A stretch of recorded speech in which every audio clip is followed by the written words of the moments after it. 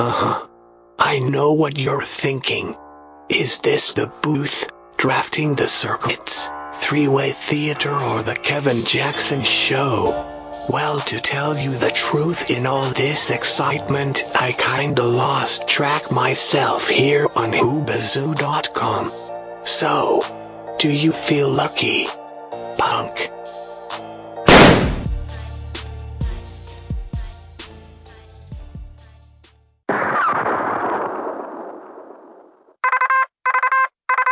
Oscar Mike Radio. Come in, Oscar Mike Radio. Sinister One, this is Oscar Mike. I have you, Lima Charlie, over. From the halls of Montezuma to the shores of Tripoli, we will fight our country's battles in the air, on land or sea. First to fight for right and freedom, and to keep our honor clean. We are proud to claim the title of United States Marines.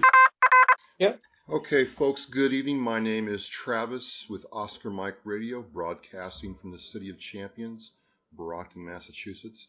And I'm joined today by a special guest. His name is Tim Gray with the World War II Foundation. He's a filmmaker, and I'm looking forward to some cool things from him and what he's doing. Tim, welcome to the show. Thanks, Travis. Appreciate you having me. Oh, thank you so much. So I guess my first question, I've looked at your website and some of the films you've done. You know, in an age of technology where things are, wow, and special effects and things like that, what is it about World War II that resonates with people still to this day? That's a good question. I think when you see shows like Band of Brothers and Saving Private Ryan and Fury with Brad Pitt, and there's still an interest in that, in what happened between the years 1939 and 1945. And I think people look back at that time period, and to some it's romantic because it was a time when everything was clearly defined. It was good versus evil. Everybody was on one side. Everybody else was on another side. America came together like it never had before. So, I think because some of these guys are still here, that we can still interact with them, that there's the attraction. And now their sons and daughters are getting interested from what they watch and what they read about World War II and what their parents or what their grandparents did. So they're still walking among us, which I think is different than a World War I veteran or a Civil War veteran or a Revolutionary War veteran. We can touch that history, so it's still there, and people are still really interested in reading about it and watching about it. So how did you get into filmmaking? How did you get your start? I was a television sportscaster actually for about 15 years, working around the country for different affiliates around the country. But World War II was always something that I had been interested in since I was a little kid, since I was about 6 years old. So when I got out of TV sports, that's when I decided I wanted to start doing films and using my journalism background to write, produce, and direct films. And that's what we did. We did our first film in 2006. And right now we're working on our 19th film right now. And along the way, we've had some really good people involved, like Dan Aykroyd and Tom Selleck and Bill Belichick, and Matthew Broderick is narrating our most recent film, and Tim McCarver, the baseball announcer, Damian Lewis. It's been, quite a journey. We love what we do. The fundraising part is always the tough thing to do. Like anything else in life, we're trying to get people interested in something that happened 75 years ago and tell them why they should be interested, which is in another 10 or 15 years, most of these guys will be gone, and with them will be all these lessons of what we went through during the war, and lessons we can still apply today. And, so it's been a heck of a ride. I liked what I did in TV. Interviewed pretty much everyone you can think of. I covered huge events, Patriots' first Super Bowl win in New Orleans. Oh, wow. Rams, and Tiger Woods and the Orlando Magic when Shaquille and Penny led them back in the mid 1990s. So I had a lot of fun doing that, but this is just a totally different thing. It's something that's my passion, and being able to interact with these veterans is pretty incredible. So one of the things about this project that struck me is you did this with a drone. You filmed this with a drone. What was that new to you, and what were some of the challenges you encountered while you were trying to do that with a drone? The drone we've used for our last couple of films, but this is the first time we've ever done a film completely by drone. Right. So all of the video that we shot in Normandy, France, for this film, makes up all of the today video that we use in the film. And, it gives a different perspective. I mean, drone filming is really still in its infancy, and we've done it at Pearl Harbor. We were the first to put a drone up over the USS Arizona Memorial and the USS Missouri, which is there. A lot of regulations you need to go through because Pearl Harbor is still an active Navy base, so you have to deal with the Navy and the FAA. So that was great. But this was an opportunity to show all the beaches and the battlefields and the bunkers, how they look today from right over them. And it just brought a whole new dynamic to the video and to the story. When you see it in HD, you're just like blown away when you see this type of video. And then we went out and found 2 to 3 veterans who fought in each specific area where we filmed.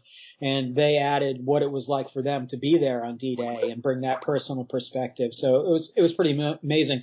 But anytime you can put a drone up in the air over some place like Normandy or Pearl Harbor or even other locations, anywhere in the world, it just brings a whole new perspective. Right. That's what this film was about. And then getting Bill Belichick to narrate it brought that perspective to it. It just, it all came together and turned out to be a pretty good film. Well, I'll get to Mr. Belichick here in a second, but what's it like being able to talk to these veterans, and how does your work affect them as they're going back in time and relaying these stories? But when you talk to these guys, a lot of times these guys haven't even told their own families about the things that they went through during World War II. So sometimes we'll be interviewing a veteran in their home, and the wife will come up after, or a daughter, and say, he's never talked about this before, and it's 75 years later.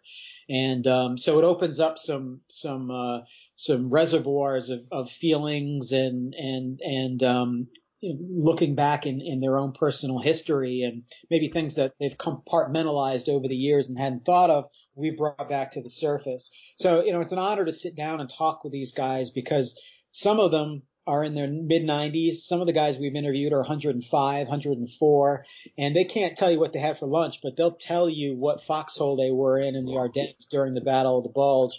And what their buddy, Sam was doing in the adjacent foxhole while the Germans were pouring through the line. So their recollection of what they went through when they were teenagers and young men is still there. It's just a question of whether they're willing to share it. And a lot of times they're willing to share it with a total stranger rather than sharing it with their own family, because they want to protect their family from all the horrors and things that they saw during the war. It's kind of different than it is now. A lot of my buddies who are still in, they're all getting out now, but when they were in, would post their pictures of their deployments, the challenges they went through, and aftermath of a bomb hitting. So it's a real different experience with veterans now than back then.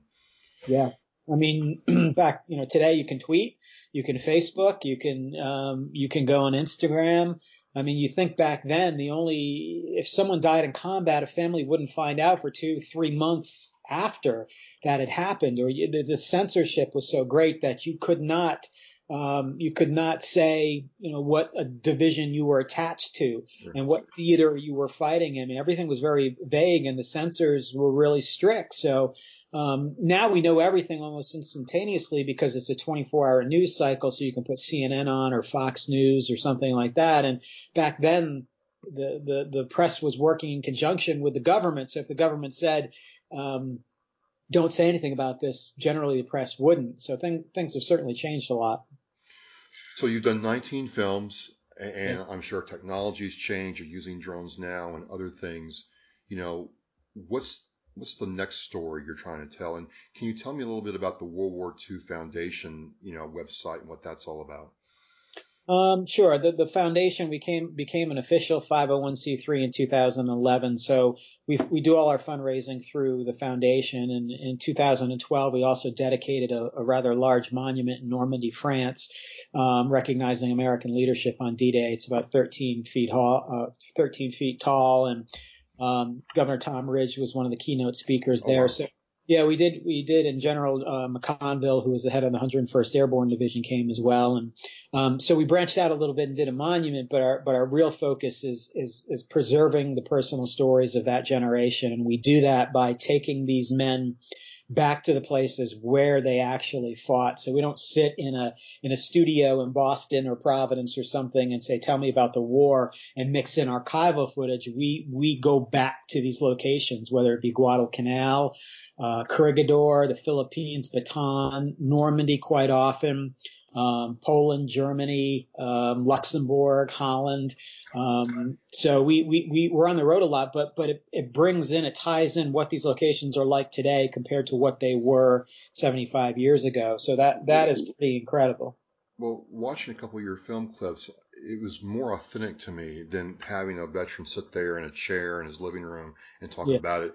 You could see that the veteran looking at certain places and describing pillboxes and machine gun nests. And I was drawn more into the story. It felt more like a story than a documentary or a static thing. Out of curiosity, what's it like working with the French to film over there? They're great. Really? Yeah, in Normandy especially, we've always had a great relationship with them. The French who live especially in Normandy, I mean, in Paris it's a different deal. In Paris, it's a big city, and they do appreciate what the veterans did. But when you go and film in a place like Normandy, where the actual landings took place, and especially when the veterans go back and visit Normandy, it's like you're traveling with the Beatles or the Rolling Stones. I mean, it's just they'll never pay for a meal. People come out of their homes and kiss them and thank them, and it's incredible to watch. We've never had a problem filming in Europe, and we've taken Holocaust survivor back to Auschwitz and retraced his steps during the war, and we've never had an issue with anybody because all these people over there, I think they like to preserve their freedom. A little different in the Pacific, little more wild in the Pacific, a little more jungle. Yeah. And, guys running around with machetes, and you don't know who the headhunters still are sometimes when you're on some remote island off of the coast of the Solomons. But history's there. History is even more preserved in the Pacific because nobody removed any of the stuff. I mean, from being a Marine, I mean, the Marines in the Pacific, especially the 1st Marine Division, have this great history of Guadalcanal and Peleliu and Cape Gloucester and but in the Pacific, all the relics are still there because nobody's removed them. I mean, Europe was cleaned up after the war, but in the Pacific, you'll walk into the jungle and there's an Amtrak, or there's a tank, or there's a crashed plane, or they're still there. Oh yeah, there's stuff everywhere. There are people are still dying from unexploded shells over there in the jungle. When the Americans moved through and the Allies moved through in Europe, afterwards things were cleaned up. But when they moved through an island in the Pacific, things were left there or dumped in a lagoon. There are jeeps that are dumped in lagoons and deuce and a halves, and there's just stuff everywhere, and you got to be careful about where you step. But it's amazing to see a family who has a small thatched hut on Guadalcanal, and in their front yard are 12 Amtraks from World War II with trees growing up through the middle of the Amtraks and chickens running around and stuff. And it's just like, it's there. It's still preserved. And, so we try and tell a story from the perspective that we try to tell a story. We don't try to just mix in archival footage and we try and tell a personal story from a veteran or a bunch of veterans who were in a specific area. And that's always our goal. That's the main difference I got watching film clips. It just didn't feel like a History Channel presentation. It was as close to being there as I possibly could. So Yeah, I thought it was, yeah. I think when you watch, to me, the measuring stick is still the old World at War television series. And what I grew up with that as a kid, and watching that, it wasn't computer generated graphics. It wasn't computer generated tank battles or dog fights in the air. It was archival video footage, and it was interviews, and it was done in the 70s. So a lot of these people were still alive. A lot of the Germans were still alive. A lot of the American generals were still alive. And to me, that's always the benchmark. And it's kind of what Ken Burns does. When you watch a Ken Burns documentary, there's not computer graphics. It's more about the storytelling and more about the visuals of being in a place. And he does that so well. And I think the World at War did that so well. And all of our films air on PBS, and it's just kind of a fit more so than it is, I think, for some other channels who tell you, well, there's not enough adrenaline in your show. I mean, you're not looking for Sasquatch. You're not an ice road trucker. You're not a reality TV show. And I said, well, if you want a reality TV show, this is about as real as it gets. Guys telling you about what it was like to be in combat in World War II. And one of the things I'm finding is my kids are playing these, like the Battlefield 1, the Call of Duty games, and there's a real desire. And all my children watch Fury. And that led to some real conversations about what their grandfathers served on the USS Massachusetts. Their great-grandfathers were both Navy guys, served on ships. And so it was allowed for a time to talk about what life was like back then and the sacrifices they made. And so I'm really excited to show them this movie. I'm going to get a copy from you and show it to them because they want to know. I was surprised. I didn't think kids would really want to do that, but because they play the video games, they want to know.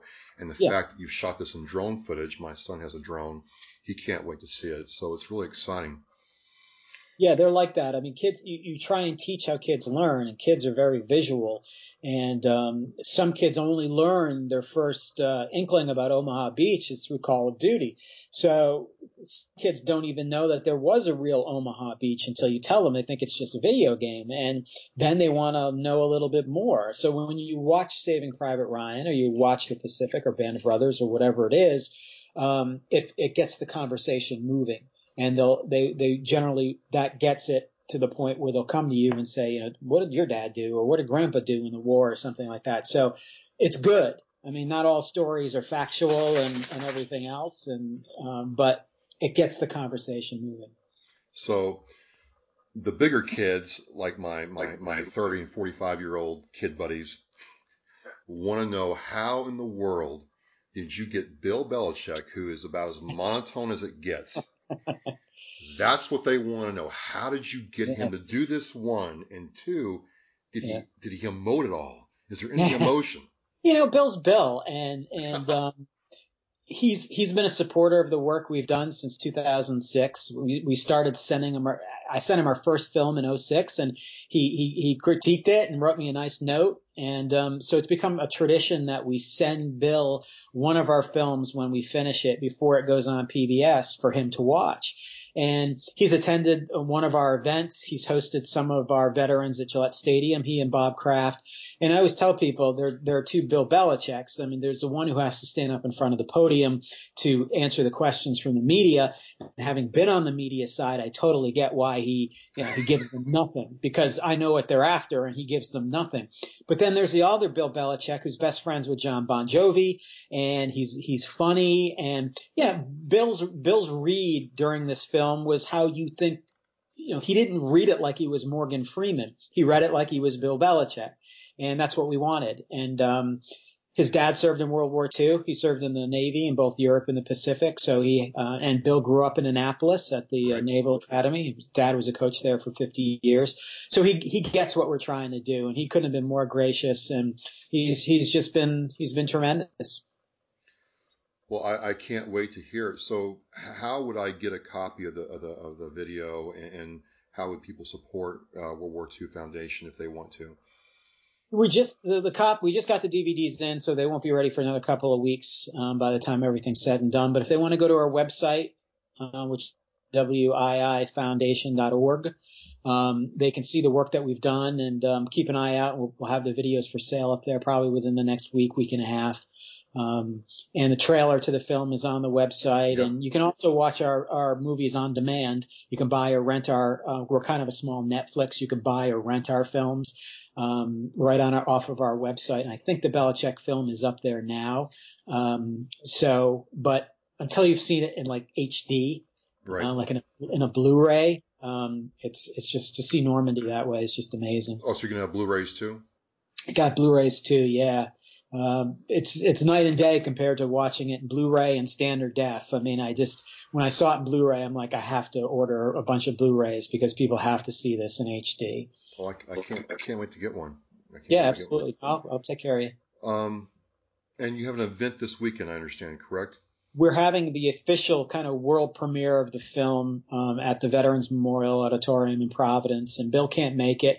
Got a lot going on, but Rob Ninkovich is going to be there representing Bill, and Rob is going to be the host of the event, and so it'll be great to have him there. And we're expecting a crowd of about 800, and people can still get tickets to the event if they go to the vetsri.com, which is the veterans website, and it's free for all veterans. All veterans don't have to pay a dime. You've done enough for us. And then it's $15 for the general public, with the proceeds going to the foundation. Well, I certainly wouldn't mind chipping in $15 to see this. No, Yeah, I wouldn't. It's people like yourself who tell that story and keep that memory alive, and especially because you realize, like you said, in 10, 15 years, these guys will pretty much be gone. And once we can't hear their perspective, it's going to be permanent. Yeah. They're dying at the rate of 500 a day. Yeah. And there were 16.1 million Americans who served in World War II, and there are only about 800,000 left. And once that generation's gone, I mean, it's just a part of history that we can still learn so much from, how a country came together for a single cause. I mean, men, women, and children. And I think people look back at America during that time and say, can America ever do that again?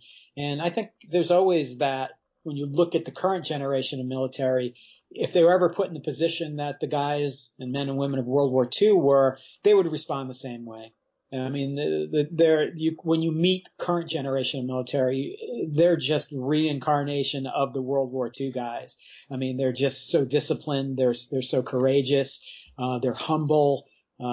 So there will, unfortunately, there will never be a war fought that way again. And that's just the difference in society and technology and everything else. Absolutely. My kids were asking about it. I'm like, they would never, ever send craft like that without, air support, naval support.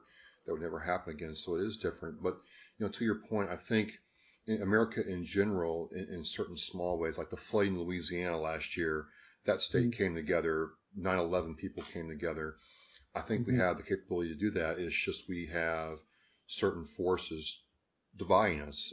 But I think at the core, we're still a country that will come together regardless of what's going on. Yeah, absolutely. And I agree with you. I look at some of these, I call them kids now because they're not much older than my children, and I see promise. They're dedicated. Yeah, they're amazing. Male, amazing. Female. Yeah, absolutely. So they're the next greatest generation, and they'll never be called on to fight in that manner. Things have obviously, like I said, have changed, but I would take this generation and put them back 75 years, and they would have responded the same way that generation did. So, well, Mr. Gray, Tim, thank you so much for your time. I'm going to have links to not only the event on the Oscar Mike podcast, but also the World War II Foundation.org website, where you can go check it out. Check out the DVDs or Blu-rays. I'm getting the Blu-ray, and because I want to watch with my kids and see what it's like. And just thank you for your time, sir. We're looking forward to talking to you soon. Thanks, Travis. Thanks for your service as well. Appreciate it, sir. Thank you. All right. Take care. Oscar Mike Radio, over and out. From the halls of Montezuma to the shores of Tripoli, we will fight our country's battles in the air, on land or sea. First to fight for right and freedom, and to keep our honor clean. We are proud to claim the title of United States Marines. Oscar Mike Radio, do you copy? Mr. 1 Actual, I have you 5 by 5. Anchors away, my boys, anchors away. Farewell to college joys, we sail at break of day. Through our last night on shore, drink to the foam, until we meet once more. Here's wishing you a happy voyage home. Oscar Mike Radio is en route. Copy that, Sinister One. Coming at you from the City of Champions, Brockton, Massachusetts.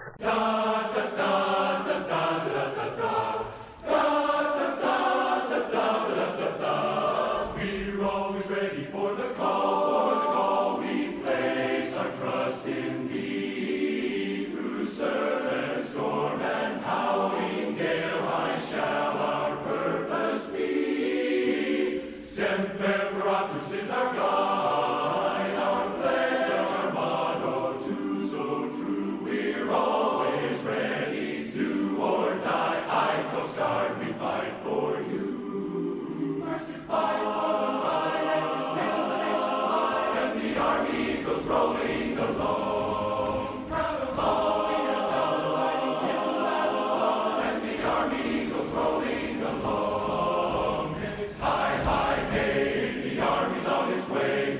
Count off your cadence loud and strong, for where'er we go, you will always know that the army goes rolling along. Come in, Oscar Mike Radio. Oscar Mike Radio, veteran in action. On the move, on mission, always. Off we go into the wild blue yonder, climbing high into the sun. Here they come, soon to meet our thunder. And boys, give her the gun, give her the gun. Down we lie, spouting our flame from under. Off the one, terrible roar, we live in flame, we're down in flame. Oh, nothing can stop the U.S. Air Force. On guard at every station, protectors of our nation.